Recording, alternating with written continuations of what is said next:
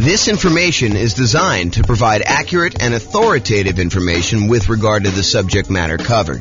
It is offered with the understanding that the presenters are not engaged in rendering legal, accounting, or other professional services. If legal advice or other expert advice is required, the services of a competent professional should be sought. Welcome to the Pearland Real Estate Investing and Real Estate Financial Planning Podcast. Learn all about investing in real estate in Pearland, Texas, with a combination of real estate financial planning and modeling with numbers specific to Pearland, plus syndicated, more generalized recordings of live and pre-recorded real estate investing classes, not all of them specific to Pearland. Be sure to stay tuned after the podcast for a message from our sponsors. Well, good morning and welcome, everyone. This is James Orr, and this is a really short mini class today. So normally, when we think about saving for down payments, we think about the more I save, the better off I can improve my cash flow. If I put more down, I could have a lower monthly payment, and if my income is the same with a lower monthly payment, then my cash flow would improve. But sometimes taking money that you would have otherwise set aside for down payments can be used in an alternative way such that it is more effective. It'll actually make a bigger impact in improving your cash flow, improving the overall returns you're getting on your investment. And so that is what this, as I mentioned, very short class is about today. We call it alternate uses for down payments. And it really consists of this one slide. So it's really short. So let's go over some different things about what you could do with down payments other than just put more down to improve cash flow. And I will mention one. Why don't I just jump right down to the bottom one first? And that is, yes, you could take the money that I'm going to talk about using to do other things with and put more down. And sometimes, as we discussed in a previous class where I talked about the returns you get from putting more down, sometimes putting more down gets you more than just borrowing less, right? Because the idea is if you put more down payment into a deal, you end up borrowing less, and the less that you borrow, the lower your monthly payment is on that property. And by doing that, you tend to improve cash flow. But putting more down can also have other impacts on your loan. For example, going from 20% down to 25% down when you're buying an investment property has a very significant improvement to the interest rate that you'll get from the lender. The interest rate you might get from the lender for putting 20% down might be, 6.5%. Where if you had gone ahead and put the extra 5% down and go from 20% to 25%, the interest rate may be 6%. So it might improve significantly by putting that extra 5% down. And in other cases, if you're thinking, hey, look, I was going to put 15% down, and if I put down 20%, I will improve my interest rate, which also happens. Going from 15% down to 20% also improves your interest rate. But the other thing that happens when you put more down is you don't have PMI anymore. You no longer have that private mortgage insurance. Remember, private mortgage insurance is the insurance that the lender charges, that the lender insists you get from a third party to protect them in case you default. Basically, what they're saying is, hey, look, I really want you to put 20% down. However, you want to put 15% down to buy this investment property. I'll tell you what I'm going to do. I will allow you to put 15% down, and I'll charge you a slightly higher interest rate for doing so. But in addition to that, because I don't feel protected enough with you putting just 15% down in case the world comes to an end and I have to foreclose on you because you decide not to make payments anymore and property values have declined, I want to be protected in that situation. So in order to protect myself, what I want you to do is I want you to pay this third party insurance company. You're going to pay them a premium, and the premium is going to be there such that if you actually force me to foreclose on you because you stop making payments or you do something else that forces me to foreclose on you, and I'm unable to sell the property and get all my money out, then they will actually come in and they will make me whole. So it's an insurance product that you pay for as the buyer for putting less than 20% down to protect the lender in case you default. So the lender says, hey, look, You want to put 15% down? No problem. I'll charge you a slightly higher interest rate, and I will require that you pay for PMI, and the PMI protects me in case you default. And so you end up paying PMI and also a higher interest rate if you put 15% down. Or you could put 20% down, and then you have a slightly better interest rate, and you no longer have to pay this PMI, which could significantly improve cash flow. Okay, so that is like the traditional kind of like fringe cases, the kind of like critical points if you decide to put more down for using down payment. Now let's look at some other things you might want to do with your down payment instead of putting more down. So right off the top, more reserves. You could take money and you could put it into an investment property. And the challenge with putting all of your money into an investment property as down payment is it's illiquid. Once you put money into a property, it is much more difficult for you to get at that money. And in fact, if you think about it, it's most lenders, and this may change over time. So, go check with your lender as to what's current at the time. But as of the time I'm recording this, March 21st, 2023, it is most lenders are requiring that you have 25% of equity. In other words, another way of saying that is 75% loan to value is the highest they will go to allow you to access money and equity. So if you want to access equity in your property, the highest they will allow you to go to is 75% loan to value.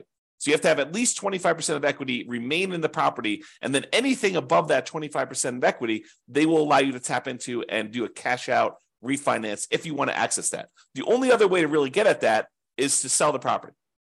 You could do some type of loan against the property, some type of cash out refinance, whether that's a traditional cash out refinance of the whole loan, or maybe you do a home equity line of credit and you go up to a certain dollar amount on that, and maybe they go a little bit higher than 75%, or maybe your particular lender will only allow you to go to 75%, or you could sell the property and get at that equity. So if you decide to not put more money in to begin with, and you keep that money set aside somewhere else in reserves, that can change the overall characteristics of you. It can make you a much safer investor because you have all this liquidity reserves in case something happens to the property and you need that money. If you had to put it into a down payment, it's harder to access. So by keeping it on the sideline, you have more in reserves, you're more liquid, you're more conservative, it's less risky overall. Okay, so you could do more reserves. And some lenders like seeing you have more reserves. I don't know if I've ever seen this, but I could imagine a lender actually giving you a slight break on the interest rate by having a very large amount of reserves. I don't recall ever seeing that, but it's possible a lender could do that, especially in the future, especially if they start valuing reserves more in the future, okay? The other thing you could do with your down payment money, instead of putting more down, is you could pay off other debt. Imagine you have a certain debt to income ratio, and the lender actually does change the interest rate based on your debt to income ratio for certain loans. FHA, I don't think they do that with, but I think conventional they do. So, and I'm not a lender. I should tell you that right up front. Go check with your lender to make sure what I'm telling you is 100% true for your situation and whatever is current at the time. But I believe lenders actually do change your interest rate based on your debt to income ratio. If you have a really high debt to income ratio, if you're going over what their standard is, they may still be willing to make the loan, but there's some type of premium. There's some type of risk premium on the interest rate to do that. So you could say, hey, look, I was thinking about putting 30% down to buy this property. Now what I'm going to do is I'm going to back it down to 25% or maybe even 20% down. And I'm going to take some of that money and with the help of my lender to find out which ones I should pay off and which ones I should not pay off, because paying off certain ones can impact your credit score in an adverse way. You pay off the wrong thing. You close a account that was giving you a boost to your credit score by giving you a longevity rating. One of the things that is a factor in your credit score is how long you've had certain loans or credit lines open. And if you go and you pay off one and you close it down, that could lower your credit score instead of actually improve it. But the lender may say, hey, look, if you go pay off these 3 bills that you've got outstanding, that would significantly improve your credit situation, your debt to income in this case, and maybe even your credit score, depending on what it is and how it's all working out. It's not super straightforward, so I can't give you specific advice about it. You'll need to talk with your lender in detail before doing this. But if you tell them, if you go and they say, you pay off these 3 things, that will improve your DTI and I'll be able to get you a better interest rate in your loan. That may be a better use of that money than putting more down. Counterintuitive. But this is why you need to think about these things and you need to talk to your lender about it. The other thing that may be counterintuitive, instead of putting more down, hey, I was going to put 30% down, but now I'm going to actually only put 25% down. I'm going to take that extra 5%, maybe it's even not even that much, but I'm going to take that extra money and I'm going to use it to buy down my interest rate. By buying down my interest rate, it may improve my credit, my interest rate. By buying down my interest rate, it may improve my monthly payments so much more than putting the extra 5% down. And we did this math recently. I'm trying to remember what class it was, but we did a class where I showed you, I think it was how to improve cash flow. One of the strategies was taking money from seller concessions and using it to buy down interest rate. And I had the matrix up of what my lender sent over about how much it costs to buy down the interest rate so much and what that does to the monthly payment. And I think we did the math and I showed you, hey, look, if you just put this much more down, it would have improved your monthly payment by this amount. If you actually use it to buy down the interest rate, it improves it by this amount. And so it may be better for you to price out buying down interest rate on your mortgage instead of actually taking that money and putting it extra as down payment. Now, if you're only going to hold the property for a very short period of time, does it make sense to go buy down your interest rate for 30 years?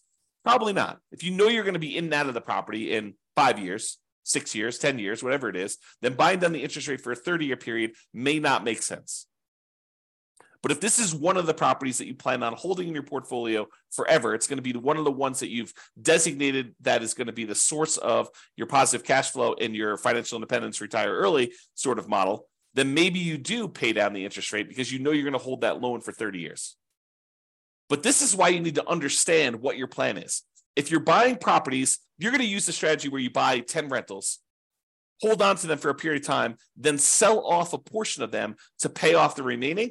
Maybe you don't actually buy down your interest rate because you're either going to sell some of them and you're going to take that money and then pay off your other mortgages. So if that's your strategy, maybe buying down interest rates doesn't make sense.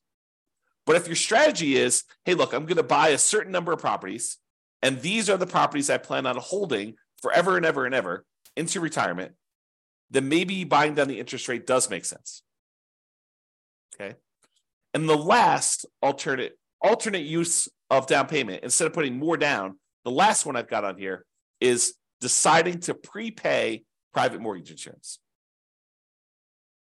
So instead of putting another $5,000 down on buying your next property, which might save you, I don't know, $25 a month, somewhere in that ballpark, maybe $30 a month, depending on the interest rate, you could choose to prepay PMI.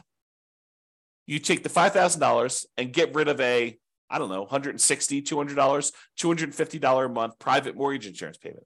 So instead of getting $30 benefit, although the $30 is for the entire life of the loan, by putting more down, you could say, look, I'm going to pay $5,000 in, and instead of having to make $150, $200, $250, whatever your private mortgage insurance payment would have been, instead of that, whatever it happens to be, $5,000 prepaying it, then you could actually choose to improve your cash flow by, let's call it $200 as an example, for whatever period of time you would have had that PMI.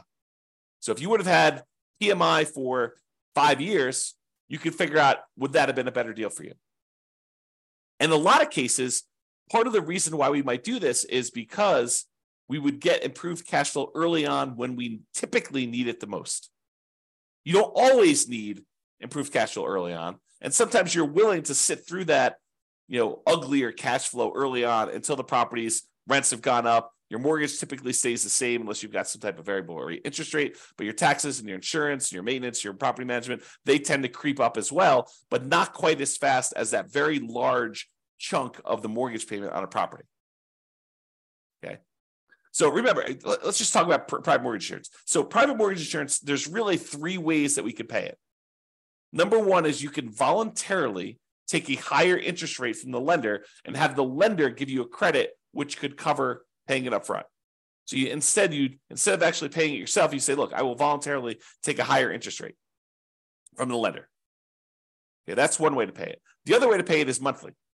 You say, look, private mortgage insurance premium is $150, $200, $250 a month, whatever it happens to be. It's based on a whole bunch of factors, which we'll cover in the PMI class. But basically that PMI payment, it exists until you get below 80% loan to value, or with FHA, it never goes away.